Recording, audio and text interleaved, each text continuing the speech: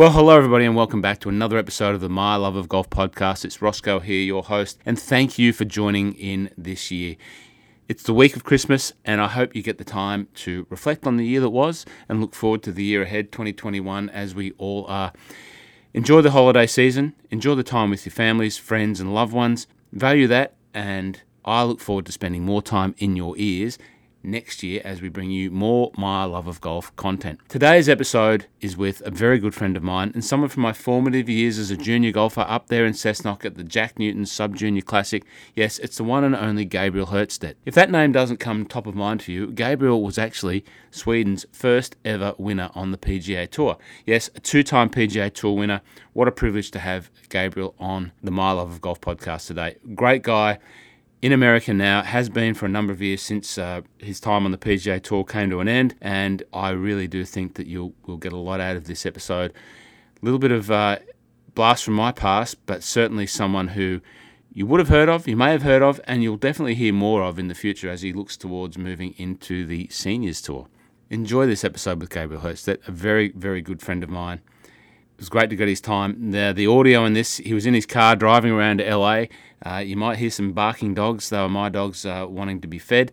But nonetheless, you take these opportunities when they present, and it was great to get 45 minutes or an hour or so with GABRIEL talking about his world, a little bit of PGA Tour time, but more so his world now as a coach, and some real value in here for those of you that have young golfers in your life, young kids that might be looking to get into golf, and if you're a parent supporting them, some insights from GABRIEL's world as a coach over there, working with some fine up-and-coming young talent, and also some high-level golfers as well.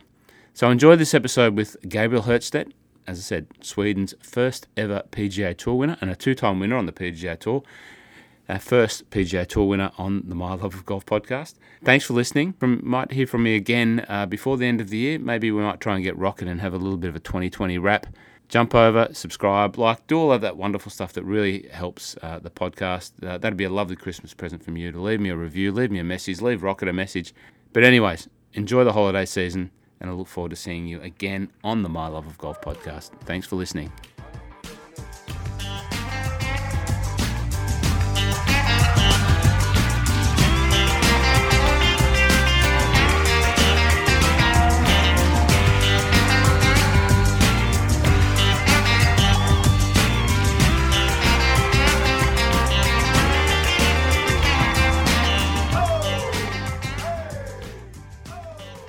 It's one of those things. It's like I drive a manual. Not a lot of people drive manuals, but it's like, and I've hit a blade. I like hitting a blade. It's like, it's going to be a little bit challenging, So it's like everything today is just made easier and easier. And I think we lose a lot of skills, So it's like, it's interesting.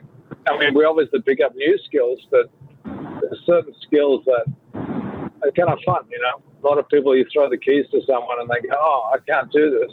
GABRIEL HJERTSTEDT, all the way in Los Angeles, California right now. Welcome to the My Love of Golf podcast. Young man, it's been a long time between drinks, so to speak, for you and I, but it's great to finally catch up with you and get the chance to chat to you. How are you, sir? I'm doing great, and thank you for having me on. It's my pleasure. It's been great to follow your journey. Basically, since I think we just spoke then, the last time we would have chatted or spoke or been together was about 30 plus years ago. So it's been a real honour to have known you all that time ago and then followed your journey in a wide and varied path, all in the golf space over that time. And it's been, a real honour for me to be able to follow it. So, GABRIEL, you find yourself in LA right now. Tell us, what's keeping you busy now, mate? Yeah, so I teach golf. I'm still like, being on the golf course. I feel like, the teaching part, I don't know, I never really thought that I was going to be a coach, but I enjoy it. I think there's a lot of things I could have done when I stopped playing, but I like being on the golf course. I like being busy. That's one of the main things. It's like the same thing back in the day. I used to love practicing. 10-hour, 12-hour day was okay for me because I really enjoyed being busy. And, teaching the game to really broad spectrum of players. You take anyone from a beginner to a professional PGA Tour player. it's kind of fun. It takes it's a certain way you sort of look at someone and you sort of figure out how you can help them without saying too much. And I think that's the key in being a successful coach now is, you want to get across information without making them confused. When did it dawn on you that you wanted to take your post-PGA Tour career into the coaching space? When did you realise that you had this, gift? And I think everyone who coaches on every level, whether it be golf, personal, business, has a gift. When did you realise that that was going to be your thing, mate? I kind of just fell into it. It was like, because I was injured at the time when I stopped playing.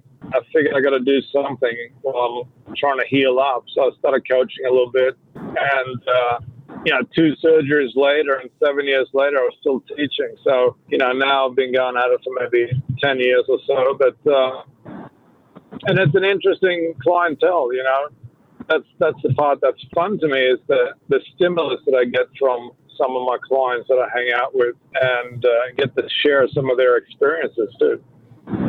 So from what I gather, some of your clients that you're mentioning there, you've got some future stars on the books, some young guys and girls that I see kicking about. You've got some people that, play the golf professionally, some PGA Tour guys, a couple of young ladies on the tour as well.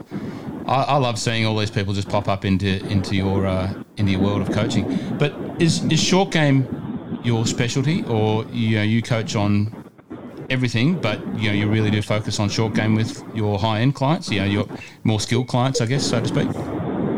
Yeah, so the tour players mainly a lot of short game because I feel like most of those guys have swing coaches already. So I come in as I would call a team member and, kind of work on the little short game and stuff like that. But then, I teach the full game for all the young kids that I work with. And really, it's a broad spectrum, yeah.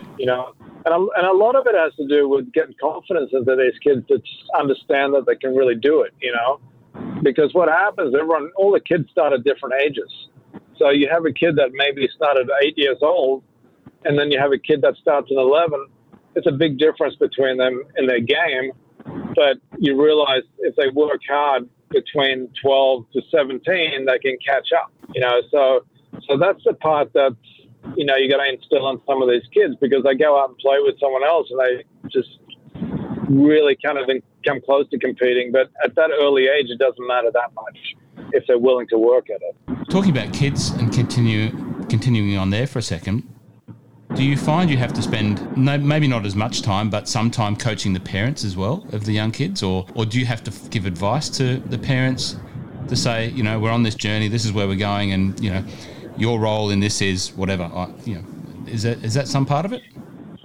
Yeah, most definitely. So what's interesting with that is, and this is, I kind of look at it different. So a lot of coaches will tell their parents, listen, I don't want you around when I'm coaching your kid, I look at it as like the parents as a team member, and I don't mind them being around because I know they're the people that are going to, drive them around everywhere or take them to tournaments and stuff. So, and what I have the parents do a lot of the time is take videos while the kids are playing, and send it to me so I can sort of see what's going on.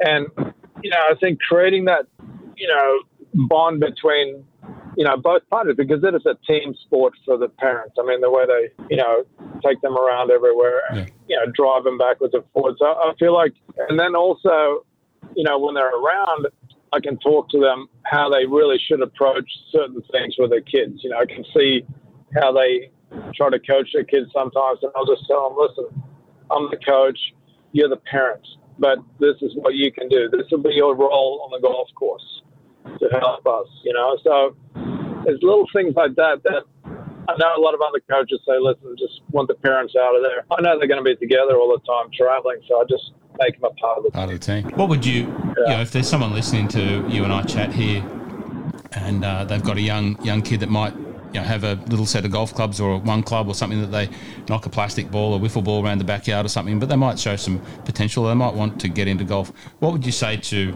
a parent who has a young kid that hasn't really embarked on his journey of golf? What would you say? Just do this, or just don't do this, or whatever? Yeah, I think the most important thing is, and this is the most difficult part, I would say, out of any of this, is finding a club where they have some kids, you know?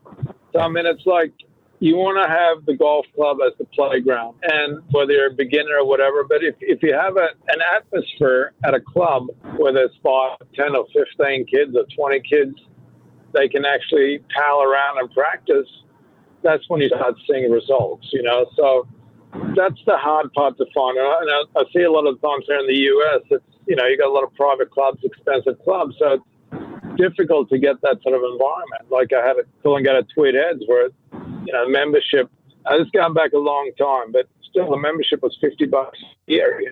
Anyone could hang out, and became a playground. So I think any time that you create a playground for young kids, that's when you see results, because they practice more. You know, they want to be on the golf course more. So the perfect scenario would be a nice club with a lot of kids, and you're going to produce good golfers. Yeah, look, it's exactly that. And you mentioned that playground type environment that you grew up in at Coolangatta Tweed. It's certainly, and we'll talk about, you know, back in the day in a little bit, but certainly it was like a playground, babysitting / playground / you know, whatever way you want to call it, where I grew up playing golf. So I agree.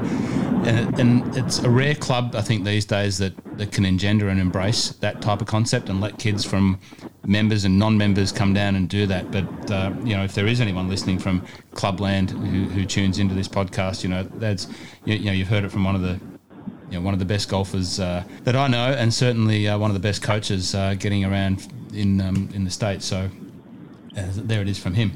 Now, mate, what about the tour guys and the elite guys that you're working with? Who, if you can say, you know, who are you currently you know, engaging with or chatting to on a coaching level? Right now I've only got one guy, so Kramer Hickok. He's you know, he's his second year out on tour. We do a little bit of work together, but I really try to shut that down a little bit. Yep. My goal is to get my game ready and maybe start playing here a little bit again in about 18 months. So I'm trying to focus a little bit on, you know, doing what I'm doing and starting to practice a little bit more. So, but, you know, I enjoyed working with a lot of the guys. The hard part for me was getting back out on tour and working with them there where, you know, you played for so many years. You want to get back out and playing, yeah, you know, once you see their environment. Yeah. So, but, you know, with several years there, I had like, you know, 6-7 guys that I've worked with consistently. And, you know, it's challenging. You're working with these, you know, top world-class tour players. You know, they all want the lesson at the same time of day. So, yeah, you got to boss them around a little bit. But, you know, to me, and the people that get to play it often, I mean, and I think that, you know, you travel around the world and play golf. I mean, you could stay in Australia and really play the best golf courses in the world, as you know. But, you know, it's an interesting game. It's you meet a lot of people, and it's such a difficult game that, you know, unless you've done it your whole life, you're never really going to be great at it. So you mentioned there in 18 months' time. So I just had a birthday yesterday, and I'm if I was a tour player, I'd be a year away from playing on the seniors tour. So I guess that's what you're talking about, because I think we're both 71 guys. So yeah, exactly. So, and I feel like what I need to be doing is, you know, what I want to do, what I'd like to do would be, you know, to get my game halfway ready now for the fall season and start doing some Monday qualifiers and competing a little bit more and just see where it's at. You know, I've got my clubhead speed is great. I've still got, you know, I'm pretty much average 118 miles an hour. I can bring it up over 120 still, which is, you know, it's above the normal tour average, is it not? It's about it is. I don't really get hit by any of the tour guys. I think if you can bring that sort of speed onto the senior tour, and you know the difference is you don't forget how to compete. But when you haven't competed in a while, you get a little jittery, and those sort of things that you got to get out before you get it. Yeah, tournament tough. That's all it is. Yeah. Oh, mate, I love hearing that's the part of the plan. That gives me even more reason to follow along. and I can't wait. I reckon, so part of that speed that you're generating, one of the things that I'd love to get my hands on, and I don't know if you shipped them down to Australia or if you have shipped any down here, your speed trainer. Talk to me about the speed trainer, the Gabe Golf speed trainer. Yeah, so actually I got lucky with a little invention that I came up with, and I created this speed pipe. It's a first year production, but it actually you gain crazy amounts of speed. I got tour guys getting 2 miles to 3 miles an hour in the first 10 minutes. So it's and I use that. So I mean, to me, I do my workouts, and I look at you got to obviously have a strong body to slow the club down. But work out, stay strong. But then it's all about the speed training. There's a lot of stuff out there, and it's really about doing bursts, maybe 5, 6, 7 swings. And a lot of people try to swing a lot of swings to get fast, but and I'll show you that. I should send you one of those speed pipes so you can try it out. But it's really about just connecting your brain to your muscles to go faster. Yeah. And that's it. There's no other secret. And as a young kid, I mean, as Charlie Earp was my coach, and he said, hit it as hard as you can. And that's going back 30 years ago. And I think a lot of Australian kids had that mentality because of Greg Norman, so they learned to really pound it. And I mean, that is probably the best lesson I've ever had, because I always hit a long way, and it's a huge advantage. Yeah, speed. If you've got the ability, swing ability, speed's always going to be a friend. Absolutely. Yeah, I like. Yeah. I can't wait to try it, and hopefully we can work out that I can get one. But just what you're saying there, and just the sequencing of the swing. There are a number of speed trainers out there, but the fact that with yours that you can get it to the top, load up, and then release, and the sequencing is the key. And then obviously the power then comes with that, and you can hit the ball. It's a club that you actually hit the ball with. So, there's no more connection that you need as being able to sequence it and hit the thing. And the new one is a little different because I've got an adjustable resistor on it. So it's actually a pipe. That's, right. Almost it's 43 inches. Yeah. And it's a pipe, and it throws down a ball bearing down the shaft. So it's pretty. It actually works really, really good. So, yeah, good. But back in the day when we were kids, I mean, I had driving comps with everyone. So that was, and I remember a lot of other kids around the world that we play with. They might have had coaches that say swing it smooth because that's the way it should be. Those guys couldn't play professional golf. They could play amateur golf, but they couldn't play professional golf because they weren't long enough. So, mate, let's talk about back in the day. So you mentioned Coolangatta Tweed Heads is where you learnt your craft as a young junior golfer, but you're Swedish. You're not Australian. What do you remember of the time when your parents said, "That's it, gang. We're off to Australia"? It was probably the most unique experience anyone could ever have. My parents said they picked up and left and went down to Australia. So, they just pretty much just threw us into school. You didn't know any English, but you figured it out after a few weeks, And, it was a very unique experience because you take a kid, a 10-year-old kid, only language he's got is Swedish, and all of a sudden you put him in a school with an environment that's totally different. And, you think about completely different sports, different rules, everything. So it was pretty crazy for the brain, I think, to adapt to what's going on. And I remember back in the day we had a headmaster. He'd walk around with a cane, and if someone was out of line, they'd smack him with a cane. And I mean, that would never have been allowed in Sweden. So, but I think it was good. So that was in Benora Point, and you wouldn't have looked out of place in Benora Point, with the blonde hair in amongst the surfers, but certainly as you just described then, not speaking the language and being from another part of the world, which back in the day, not many guys from Benora Point would have been experienced enough to have travelled to Sweden or out of out of the environment, basically. So it would have been amazing. You started playing golf at what age? Yeah, at 10 when I came to Australia. I played a little bit in Sweden. And, at 10 years old when I came to Australia, I started playing a lot more. And, and even the first shot I ever hit, I really felt like, felt good, Yeah. And I wanted to just do it more and more and more. And you mentioned that playground that Coolangatta Tweed had, and I think they were back in the day. They were quite well regarded and well known for their junior contingent, and they produced a lot of talent in that area.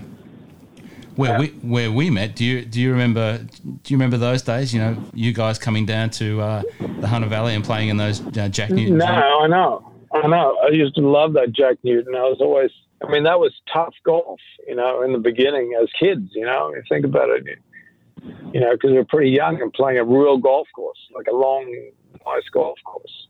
And, having to come down and stay with people that you didn't know, that's how we got to know you. I think you stayed with us for a couple of years. No, exactly. And, exactly. Putting up with my parents and their weird Scottish accents. And do you remember? But all that is unique. It's like you look at it like, if you realize what was going on in that environment and that how it produced so many good players, when you think about it. So how could that have happened? You got in Australia, a small population, not very many golfers really in our era. When you think about it, wasn't that many players, but a lot of people got out around the world and play at tours and stuff. And I think it was just 1, good weather, 2, good golf courses, 3, great competition. That's all it was. And decent coaching, So you had those, plus you had someone, Greg Norman, that everyone went, wow, he could do it, so we could probably do it. So you had someone that had done it. So all of a sudden you created this belief in all these kids and a competitive environment.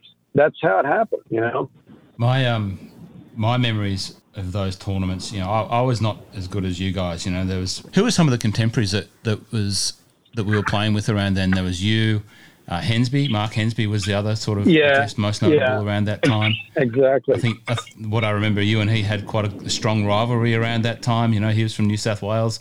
You were from Queensland, representing Queensland. There was a pretty healthy rivalry there. Any other names that come to mind there? My memory. So Robert Allenby and Stuart Appleby. They were a little different. We didn't play that much junior golf for them. But you had Shane Tate. Like Shane Tate, Marty Roberts. But you had Shane Tate was like at 14. I remember playing with him. I was like a year younger than him, or maybe 6 months younger than him. He was out driving me about 90 yards, almost 100 yards every time we played. And I'm just thinking, how am I ever going to beat this guy? And you're just like, how is it even possible? And, I think what happened to a kid like that, he was like, you'd always look at top of the leaderboard, Shane Tate was there, That was like a given. But I think he was not in the correct environment, to really, if someone would have taken him and taken him to the US at 15, it would have been a totally different deal. So I think I've never seen anyone with that much talent. It was incredible. Well, another product of the Flanagan family household, I can tell you a funny story. It was not a funny story, but a story when I realised that I wasn't cut out for golf at the level that you guys were. And Shane was staying with us. And really, he stayed the 2 years before you stayed with us, and we only had a small house and all of that sort of thing. And I think we shared, the fold-out bed would come out into my room. Exactly. We'd share the room. Now I got up one morning, I can't remember what time it was, but it came out. Mum was already making Shane his breakfast. He was dressed in his golf gear. Remember back in the day it was long socks and his red Queensland vest. And I sit down and have the toast and whatever else Mum would make. And I said, right, we'll go and hit some balls in half an hour. It's maybe like 8 o'clock in the morning. He says, I've already been. Oh, yeah, exactly. And I turn around and look at my mum. Did you drive Shane up to the golf course? And he walked up. He walked up. It was only like 3 or 4 Ks. For me, back in the day as a kid, it was a mile. But he had walked up at 5 a.m., hit 100 balls, picked them up, walked back home, was there ready to go. So that's when I realised. I thought, this probably isn't my thing. Yeah, but it's interesting. I mean, because I really thought even at 15, 16, like I always looked at him and said, this guy's going to win majors, Yeah, he was a brute. He was a brute. It's different up there now, mate. Like you haven't been. I'm not sure when's the last time you were in Coolangatta, let alone the Hunter Valley, but it is different up there. Yeah. The old golf course that we played as juniors in that tournament is no longer. It's still, the course is still there, but it's been redeveloped. It's actually closed at the moment. It'll reopen at some stage, but it's all a bit different, and sadly the amount of juniors playing golf up there is certainly a different amount of juniors as well. So, but I was just about to say, the last time that I think we ever spoke, I was starting my first ever job, and I drove you in my mum's Corona down the freeway from Cessnock to Sydney and dropped you off, I think, in King's Cross, bundled you out of the car with your golf bag and your suitcase, and you took a taxi from King's Cross down to the airport, and I turned left and went to my first ever day of my ever adult life job. So I think it was the last time we ever saw that, and I don't know if you remember that maroon Toyota Corona and me driving down to Sydney for the first ever time, but I think that was the last time. There you go. Yeah. That's crazy. Time flies. We're only here for a short time. Exactly right. Exactly right. So you've got to make the most of it. But I look at like junior golf. I think it's sad, but there's too many options now for kids. That's what it is. We didn't have any options. It was like, you know what? Either go to the golf because I do nothing. Yeah. How supportive were your parents? I think I obviously know the answer, but I want you to describe it. And I remember your dad, Stieg, having a chat with my dad, and I think when my dad realised that I wasn't cut out to play golf at professional levels, when Stieg turned to my dad, and I think Dad said to your dad, "What's Gabriel going to do when he finishes school?" Because we were getting to that age, and in his Swedish English accent, he says, he works for me on the golf course. And it was that sort of concept, but it was very clearly what he meant was, you're going to focus on your golf and get the most out of it. And my dad looked at me and he said, "You ain't doing that, kiddo." So, no, exactly. And then that was crazy. I mean, I left school at 16. I mean, I just don't. And all I said was, drop me off at first light and don't pick me up until it's dark. Yeah, and I did that for 2 years. Yeah. Every day, and was no plan B for me. Yeah. It was plan A. Yep. But, it was people said, even when I turned pro, I mean, my dad said, you should probably get a bar job and, so you can support yourself a little bit. And I was like, I was so focused on making it that, I don't know, it just happened, And listen, it was up and downs. It's been up and downs the whole time. Did I have the career that I thought I was going to have? No, I wanted to do a lot better. That injuries and other stuff, come in. It's like, I felt like I left a lot on the table because of injuries. But you know what? You just make the best of it, and it's not over yet for me. That's what I'm pumped. I'm pumped to hear that you've got plans because I think you do really well out there, mate. Back. Yeah. Your first big win. What was your first big as a amateur? Was it the Doug Sanders? Yeah. Was it the Doug Sanders? Yeah, it was the Doug. Yeah, it was the Doug Sanders. I won the European Boys that same year, and then the Doug Sanders, and it just gave me a little bit of confidence. And then from there, winning the Eisenhower Trophy was. It was fun to be in a team event. And I remember right after that Eisenhower Trophy, I made up my mind that I was going to turn pro. And I remember going to Charlie Earp because I was really nervous about turning pro. I was 18, just 6 weeks before my 19th birthday. And I remember going to Charlie and I said, "Charlie, I'm going to turn pro." And he looks at me and he goes, "You know why they make money flat?" And I said, "No, so you can stack it." But what was interesting about that was because a lot of coaches might have said, "Listen, it's too early for you to go," that he made me believe that I could do it. Yeah. You know, those words right there, I was like, good, I'm going. So, that, you know, it's interesting stuff like that, because that's when you need good people around you to make you believe. I mean, obviously you got a vision, but so many times when you have a vision, people will say something or steer you in other directions. Yeah. You know, and I think he was amazing at that, to make you believe they can do it. You know. So, mate, so life on tour, a couple of wins on tour. What was, if you reflect on your 2 tour wins and the first Swedish player to win on the PGA Tour? Yeah. What was? You know. So go on. Yeah, I mean, it was a weird. The whole experience was really weird, because you know, it was my last event before tour school, and you know, I actually had 2 events left my first season. I was playing shitty the whole season. So, and I had 2 events left. I was tired. So I took my wife, my girlfriend at the time. We said, let's go to Spain. So we went to Spain for a week and pretty much just chilled out. I played 18 holes of golf every day with a friend and just relaxed. And then I came back the next week, and yeah, it was just weird, you know. Played terrible the first 6 holes of the BC Open. I was playing so bad, and I looked over at my playing opponents, Sean Murphy. I actually ran into him the other day. He's 2 under par through 7 holes or 8 holes, and I'm like 2 over par. And I just said to my brother, I said, how the hell can this guy be beating me right now?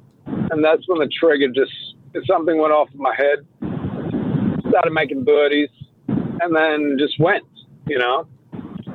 But it was like something made me so mad that I actually manned up and started playing some golf, you know. And who knows?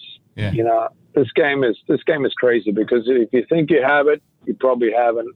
And sometimes you don't think you have it, and all of a sudden it shines. So it's like it's a weird, you know. It's like you try your best all the time.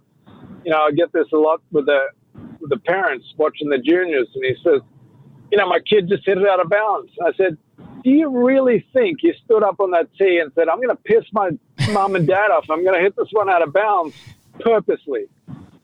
And they go, oh, okay, yeah. Yep, absolutely. But go on. It's interesting still. Yeah, stuff like that is, you know, you're not trying to do something bad. And what about your other win, mate, at the Touchstone in Tucson? So that tournament, I think, is no longer turned eventually into the WGC at Centre Match Play, but it was a pretty significant tournament back in the day. I think did they give out a special trophy? Is it like a helmet or something like that? I can't remember, but yeah, you know what? I think actually what's interesting, both the BC Open and the Tucson Open has been turned into senior events on the same golf course. So I'll just have to go and repeat when I get out there. I love it. But I think Tucson, I was hitting the ball unreal that week. I finished 53rd in putting, and I won the tournament. You know, it's like I just flushed it all week. And, you know, I knew I was playing well before I got there. Even though I'd missed the cut twice in 2 events coming in. And it's just a golf course that fit my eye. You know, I felt good around that golf course. I still screwed it up on the last hole in regulation. I 3-putted from 9 feet. But, you know, I was nervous. But then in the playoff, I hold a 30, 35-footer for the win.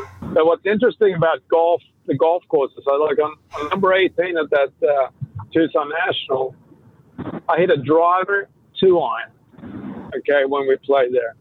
I went there like a couple of years ago and played with the new equipment. I mean, driver 9-iron. Yeah, wow. You know? It's just out of control. Difference. Wow. When was the last time you bumped into Tommy Armour, who you beat in the playoff? Yeah, I saw him in Vegas about 4 months ago. Yeah. So, yeah, it was funny. I was sitting in the restaurant and he was in there. And, you know, he was, I see him around every now and again. You know, and that was a weird deal. I mean, I get to the playoff hole and he wouldn't shake my hand on the first playoff hole. You know, I put my hand out, and he just looked at me and turned his back. So, which worked against him because it fueled me. I went from being nervous to super angry. Yeah. So, but it's interesting how it's hard to be angry and scared at the same time. So I'd rather play angry. Now, do you believe that you were, started and paved the way for the growth of golf at the professional level, at the tour level for the Swedes? You were definitely part of that. How do you see that? I think a little bit. I think Jesper Panik was always, the lead player there. I feel like I probably dragged along a few young guys, and it was Jesper the same year that I won. He'd finished second or third several times, so he was close to breaking through. But I think once I got a win there, it sort of snowballed. A lot of people felt like it was doable, And it's like the same thing as you watched, us as juniors watching Greg Norman come out of Queensland, Australia, and becoming number one player in the world. You just see, listen, if they can do it, we can do it, Yeah. And that's really what happens to a lot of golfers. They might have a buddy that they're playing golf with all the time, and they might get beat, or they might beat him at home, and all of a sudden he's playing the tour, and they say, you know what, I can play the tour as well. I'm that good. Yeah. Yeah, well, certainly, using your example there of Greg Norman, he was an inspiration to all of us. But, I remember back in that day, the golfers coming out of Queensland were, as you say, and reflect on Shane Tate, but there was a number of other Queenslanders around that time that were just next level, boys and girls. They were playing in a different game to a lot of us. So, yeah, you're right. Yeah. And what about just talking about golfers that you've come across with? Have you got any interesting stories? Like you would have played around with all of the people that we hold in the highest regard. There's some great pictures of you and Tiger on the tee together, and so on and so forth. Who stands out, or who are the guys that you like to, or that you still keep in contact with? I don't really keep in contact with a lot of people, but there's a lot of people I enjoy playing with. I love playing with Greg Norman. I got to play with him quite a few times. Nick Price, another great guy. Played a lot with Sergio. I like playing with him. Tiger is obviously amazing to play with because you're nervous. Yeah. You're a little bit more jacked up than what you normally would be playing golf with him. And, you got the big crowds and stuff like that. So I think, there's a lot of nice guys out here actually on tour. I think what you end up finding is, because it's such a humbling game, that, you got a few little guys out there that might be a little mean to rookies and stuff when they come in, but most of the guys are so humbled that, they tend to root for you more so than root against you, Yeah. And you look at the guys that last a long time. I mean, it's pretty amazing, some of these guys that play, they're out there for 30 years playing professional golf. I mean, it's very few people are able to do that, And it's, it's a lot of factors. Yeah. But, and you watch the golf swings that last a long time too, And it'll be interesting to see if the game changes with people just swinging harder and harder and harder, Shorter careers, maybe. Yeah, I'm not sure. Well, we won't jump down that rabbit hole because we'll run out of time. But certainly if you look at what Bryson's doing and all that, and there's so many schools of thoughts and takes on what he's doing, where he's going with that, absolutely. Mate, last year or the year before, you were lucky enough to, from what I saw, travel down to Australia and play a fair bit of golf in a fairly quick succession of time. Yeah. What did you think of the golf that you experienced when you were down here? Because some of that you would have seen before, I'd imagine, a long time ago, but not some of the courses, because some of them are new. What did you think? I love it. I think the older courses are still my favorite. I think some of the newer designers, they go a little crazy on the greens, but like you go and play a Metropolitan and you're just like, what, I could play here every day, Yeah. Or I think that was actually my favorite golf course, and it's the thing is I like playing golf in Melbourne is when you stand 170 yards away and you hit the green and it's almost like you feel it in your feet. Yeah, You got that thud on the green. It's like it's crazy.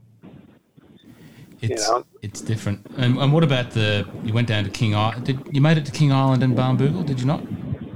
Yeah, Barnbougle, yeah. We didn't go to King Island. I think it was something, we had to cut that trip short there. Yeah, but, Barnbougle it's an interesting golf course. I feel like, there's some good holes there. You start seeing the same thing over and over again. I mean, it's a good design. Yeah. I mean, I love sort of playing that sort of golf. Something about playing these courses that have been around 100 years. I don't know what it is. It's like, and I'm sure and also golf courses that have big tournaments on them, I think that's what's interesting in playing as well. So, there's a lot of history there. Well, you played at Royal and like the President's Cup was here last year, and it was just a massive boon for golf in Australia. And a number of the players, including Tiger, came out and said, "We love playing this type of golf. This is what golf for us, really should be more of." And we were very buoyed as Australians by that. And you're not going to hear any argument from us down here to think that golf should be a little bit firmer and faster and all of that. And once again, another rabbit hole that we could jump down and pick your brain on that, but we've run out of time. Well, it was great to see you down here, and I'm glad you enjoyed your time. What's day-to-day life like for you now? Like, you're in LA now, but is LA home now? Or I get the sense that LA is not home. No, yeah. Yeah, Scottsdale is home, but it's become, LA's become, I come out here maybe, a week a month or 10 days a month to see clients. This year it's been weird because normally I'm in New York during the summer, and I was just in Michigan last week for 10 days. I mean, it's, with this COVID thing going on, the difference between, things are still moving in the US. I know there's a lot of shutdowns in Australia, but so you're sort of dodging getting COVID and traveling and doing your part, Yeah. And it's becoming pretty crazy. But, I just don't know, who knows what's going to be, what's going to happen here. Look, and we can only look at it positively and think that, that at some point it will change and we'll get back to, to use it. Yeah, and it will. Yeah. Yeah. So, I've had plenty of people now that have had it, plenty of friends that have had it. Yeah, right. And, some people are, they get a couple of days sick, some people not even feeling it. So, it's like, and then other people die. Yeah. But so you just don't know. But I think the game of golf, I'm amazed that they're out here playing. And I think that at least we're outside. That's the only blessing. Yeah. So coaching at Sherwood, is that right? Yeah. So Sherwood is a really nice club. And, and then I run around LA too. I go to LACC, Lakeside, see some clients there as well. So it's a little, I look at it, as long as I get my workout in the morning, and a little bit of practice during the day, I'm good. Yeah. And then I'm satisfied. Yeah. But that's the most important part for me. You bumped into my guy Eric Anders Lang last year. Yeah. Did you give Eric a few tips? Yeah, I gave him a couple of pointers. I think he's seen everyone, so he's probably he'll get something. He's playing a lot of golf, so he's going to get better. He is. Well, he's got a good swing. He's got a good action. Who are the coaches? Before we wrap up, mate, I appreciate your time a lot. Who are the coaches that you sort of look up to and look towards, and like their sort of concept? I see you speak to George G a bit. So and Jeff Smith, I had a lesson. So I go around and have lessons from guys, and I like it because obviously I'm getting ready to play a little bit more, but I want to kind of understand that Gankers has got a lot. I think he gets misunderstood a little bit because it's so radical, the moves. I think he could actually teach regular moves as well. Jeff Smith is an interesting coach. A lot more guys like getting deeper and rotating through. And I mean, I'm a little less of that in my swing. But, I think you've got a new wave of young teachers. And I think the thing is what they've got to deal with is understanding the game a little bit more, maybe than just the technical part of it, because as you know, in the end, you're standing out on the fairway. There's a lot of factors, everything from pressure to wind to firmness of greens and there's a lot of sensory that needs to be engaged. And I think some of these young kids are missing out on that because they're looking at a TrackMan and look at numbers the whole time instead of understanding that your body makes so many minor adjustments all the time as you're playing. And I think you see some of the better players, they use the equipment and TrackMan and stuff for what they need for a few minutes. They're not checking it 24/7, Yeah. Because there's plenty of factors that come in there. So you mentioned low and deep there. It's obviously a thing, but do you think that that's a concept that will just stay with us and you'll see more people go to that sort of low, deep and real heavy rotation type movement, or it's just someone's thing and if you sort of go towards that, that's what you'll go towards? Or because it just seems to be two sort of school, almost like two schools. I don't know if that's the right way to describe it. No, I totally agree. I mean, I feel like I've always felt like, you're rotating against the ground and these guys are, they're obviously, that's why they have to get the club so deep because as much as they rotate, it's the only way they can go, So, but, there's different ways of getting it done. And I think it's got to be a little up to the player too. Like I could not rotate as much as they're trying to do. I mean, it just doesn't work for me. I need to be a little bit more lateral that's just the way I play. I'm a more upper body player, Yep. And I think you got to just find your concepts and find your feels. And obviously eliminate one side of the golf course, whatever that takes. And then, really it comes down to can you hit a long straight drive and can you chip and putt good? If you've got those three things, as much as people practice, you're going to hit good iron shots as well, But that's really what it comes down to is those long straight drives, chip and putt. You're going to make money playing golf. Yes, yeah, I agree. And I'm not qualified to give any swing advice, but I can do one of those three disciplines. And when I do give some advice to the people that I get to deal with on a fairly frequent basis in terms of selling them golf equipment and helping them make the right decisions around that, and they talk about their practice, I do always say 100 yards in, just practice that. Not just practice that, but, put your focus on there. Don't go to the range. Yeah. Don't go to the range and belt through 150 balls with a driver.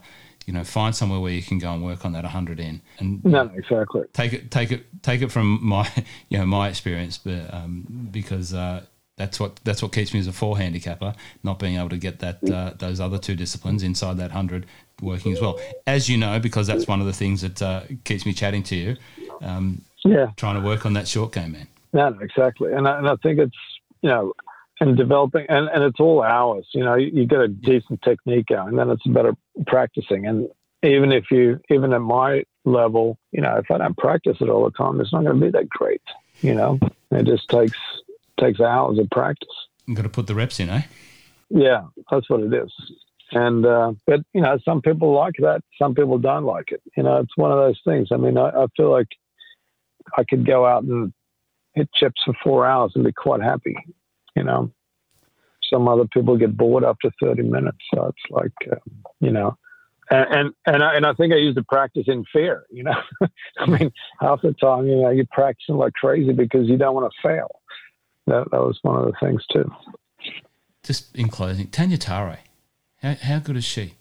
Yeah, she's pretty crazy. I don't know how often you get to hang out with Tanya Tare. Do you get blown away by watching a girl with that amount of talent and the things that she can do?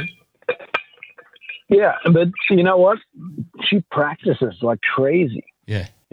She really works hard at it, what she does, but she's got some crazy moves that she works hard at it. But I do hang out with her quite a bit. Very good, mate. Very good. Well, I really do appreciate all of your insights, catching up about some old times between you and I, your concepts on coaching, especially that the value and your thoughts around the kids. I think that's a really important part and a legacy that that you can leave. And if anyone's listening to this, you know, if it gives someone a little bit of an insight into how to deal with a young developing golfer, you know, there you've heard it from one of the best. It's been great to catch up with you.